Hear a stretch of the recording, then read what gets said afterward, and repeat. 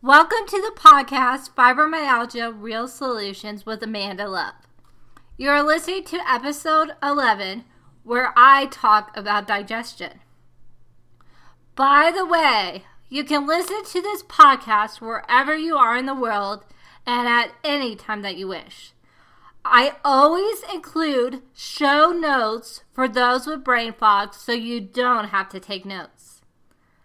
I do believe that there is a lot of information, both good and bad, out there about fibromyalgia. As an educator who specializes in this area, I think it's my job to point out to you that the beneficial information can be organized in a fashion that will reduce the symptoms of this malady. My name is Amanda Lise Love, and I was diagnosed with fibromyalgia 9 years ago, which influenced my decision to enter the field of nutrition. And now I'm a registered holistic nutritionist who works with those who are suffering from fibromyalgia. I know this subject may not interest or excite you, but we need to discuss it because the workings of the GI tract play the major role in your health. This is especially true when it comes to autoimmune disorders such as fibromyalgia. So let's get going.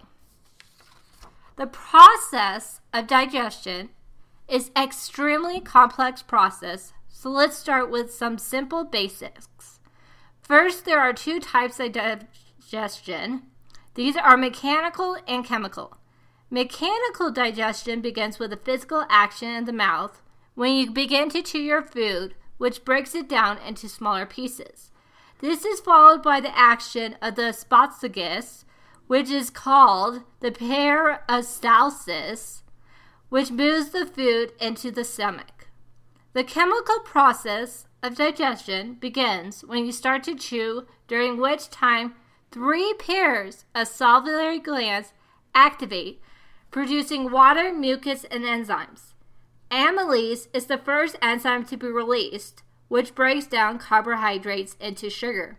An enzyme is a substance produced by the body that acts as a catalyst for sparking a specific biochemical reaction.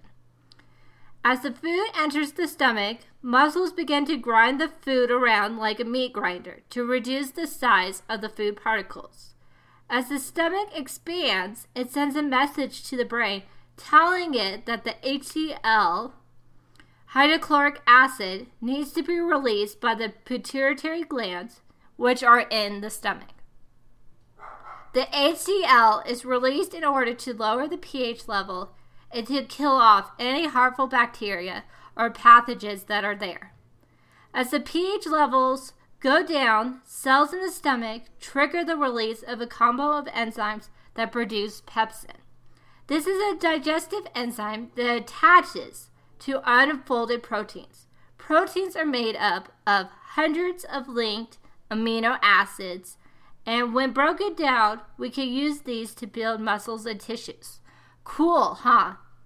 The stomach also produces an alkaline mucus that's filled with sodium bicarbonate to buffer the low acid in the stomach and prevent the stomach from digesting its own muscle lining. Thank goodness.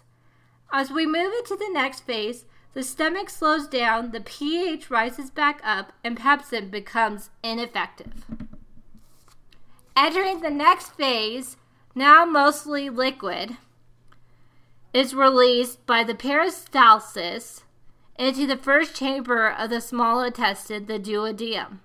Here in the duodenum, we begin the third phase of the digestive process, the intestinal phase. The job of the duodenum is to first neutralize the acid with more bicarbonate from the pancreas. When the pH is higher and the small intestine expands with food, the pancreas, liver, and gallbladder know they can start to deliver their own set of digestive enzymes. These enzymes that, like a higher pH, continue the digestion of carbs, fats, and proteins. Here are 3 major digestive enzymes and their functions. Amylase, which breaks down carbs to sugar. Protease, which breaks down protein to amino acids. And lipase, which breaks down fat into fatty acids and glycerol. These enzymes are mostly released by the pancreas, but some come from the walls of the small intestine. The pancreas, in releasing these enzymes, are helped by the liver and gallbladder. The liver produces a green-colored enzyme called bile, which breaks down fats. The bile is stored in the gallbladder till it's needed to be released into the small intestine, where it assists in breaking down fat. Up to this point, we have had a lot of technical information, and there's one thing that is important to remember, that the majority of digestive absorption happen in the small intestine. When digested food reaches the large intestine, there's a whole community of bacteria that transform our leftovers into vitamins, minerals, and fatty acids. Pretty astonishing. To recap, the process of digestion breaks down food into fuel or tiny particles that are water soluble and can be absorbed mostly in the small intestine. Our body needs to break down fat, proteins, and carbs into sugar, amino acids, and fatty acids. At the end of this process, we are left with nutrients that our cells can absorb and use to fulfill our highest potential. While the topic of digestion may seem dry and boring, it's the beginning of understanding the connection between gut health and autoimmune diseases such as Hashimoto's, thyroid disease, and fibromyalgia to start. Therefore, to improve our gut health, we're going to talk a little about fiber. It helps lower blood cholesterol and stabilize blood sugar levels. It helps prevent colon cancer, constipation, obesity, and many other disorders. It's also good for moving toxic material from the body. Here's a recommendation for foods that support a healthy GI tract, and in particular, a healthy colon.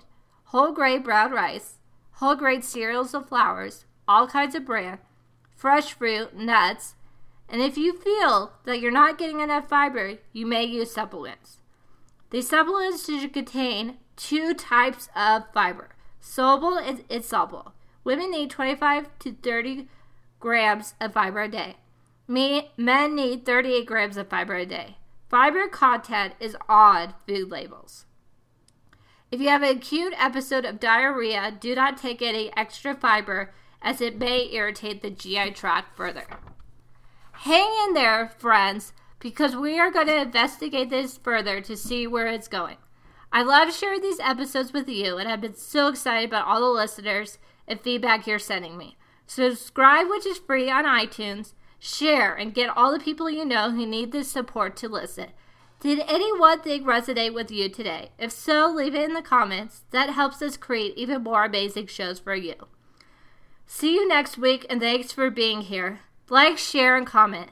If you want to learn more about my services, you could go to my website, www.amandaleeslove.com, to schedule a free 20-minute call to discuss your health issues and my services. Looking forward to talking with you soon for the 12th full episode where I'm going to talk about food allergies and food intolerances.